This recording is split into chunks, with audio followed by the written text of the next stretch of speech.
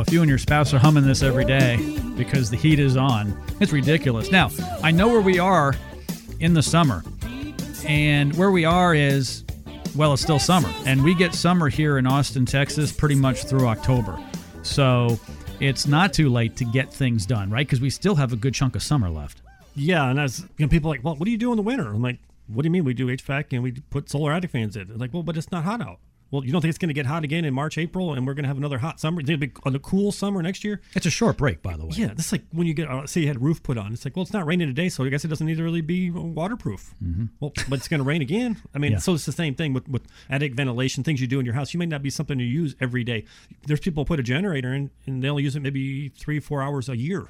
So, and they'll do that maybe when the storm season's not here. So it does make sense to go ahead and get ventilation, and it also controls humidity. So the fan comes out 85 degrees or 75% humidity. So I always tell people it's like having somebody up there in your attic monitoring it, and they get a switch and like, oh, it's 85 degrees. Whoop, they flip it on, start getting those air exchanges. Or we get too much humidity in the attic, we get a cold front come through. That's when we generally see a lot of humidity rise up in an attic, and then the fan will come on and flush some air through there. So what it's doing is it's pulling the air in through your soffit vents down low, and we want to get about 8 to 10 air exchanges per hour in the attic. When you have those air exchanges, the heat can't stack on top of each other and get hotter and hotter and hotter. So we see attics that will go into maybe 150 to 170 degrees.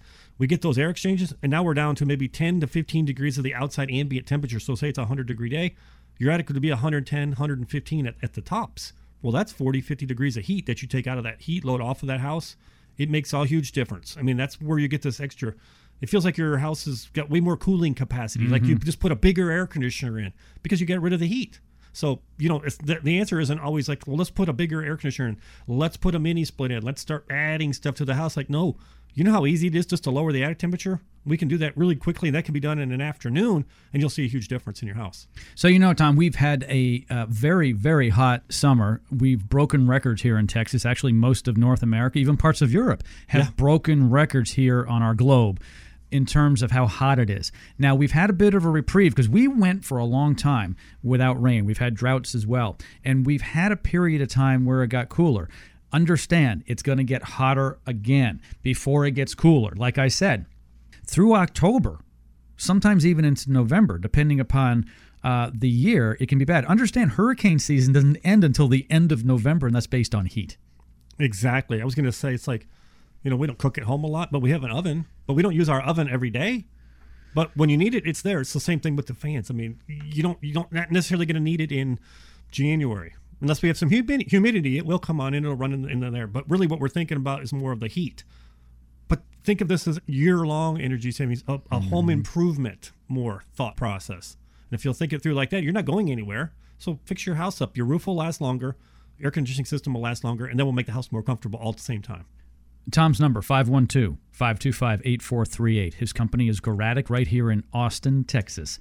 512-525-8438. The other day, Tom, I was on the phone with you, actually. I opened up my electric bill, my power bill. Remember? Oh, yeah, we were talking off the air. Yes. And you heard me drop to the floor. And you said, Joe, are you okay? I said, hold on. Let's get the defibrillator out and bring me back to life. I have never seen such a high electric bill, and there's a couple reasons for that. Number one, it's been so hot we've been running more, but there's also been all these extra charges. What's going on out there? Yeah, with the fuel charges. So because energy costs more to produce, so they add these fuel charges onto your bill. So you may not be using more kilowatt hours this year than you did last year, but your bill will be considerably higher. So the only way to offset is to use less kilowatt hours. Use less energy. Yeah, I was about a week, 10 days ago, I was out front talking to my neighbor, and I said, man, you wouldn't believe my electric bill was like $350. He's like, what? That's it? He says, mine was like over $600. Oh. And I'm like, well, my house is bigger. It's a one-story, so there's more attic space, but he's got a 150-degree attic, and I got a 100-degree attic. Big so difference. He's paying $200 extra, just wasting every month in the summer. So that's why I said the fans will pay for themselves like in 1 month. He's like, well, can you just come put a couple fans and let's just do this? I mean, he was like, I'm just standing in the street. He's like ready to buy them. Well, for $875 per fan, why wouldn't you do it? Now, here's Tom's numbers, 512-525-8438. There is no obligation. There's no cost of the phone call. As a matter of fact, if you're really nice, they'll come out for free and take a look. Okay? So what do you have to lose? 512-525-8438. Go with someone you can trust. I did. It's been about 4 years or so. maybe 4.5 years, when Tom and his crew came out and they installed the 30-watt solar attic fan. It's still running. It always will run. If it stops running, well, then guess what?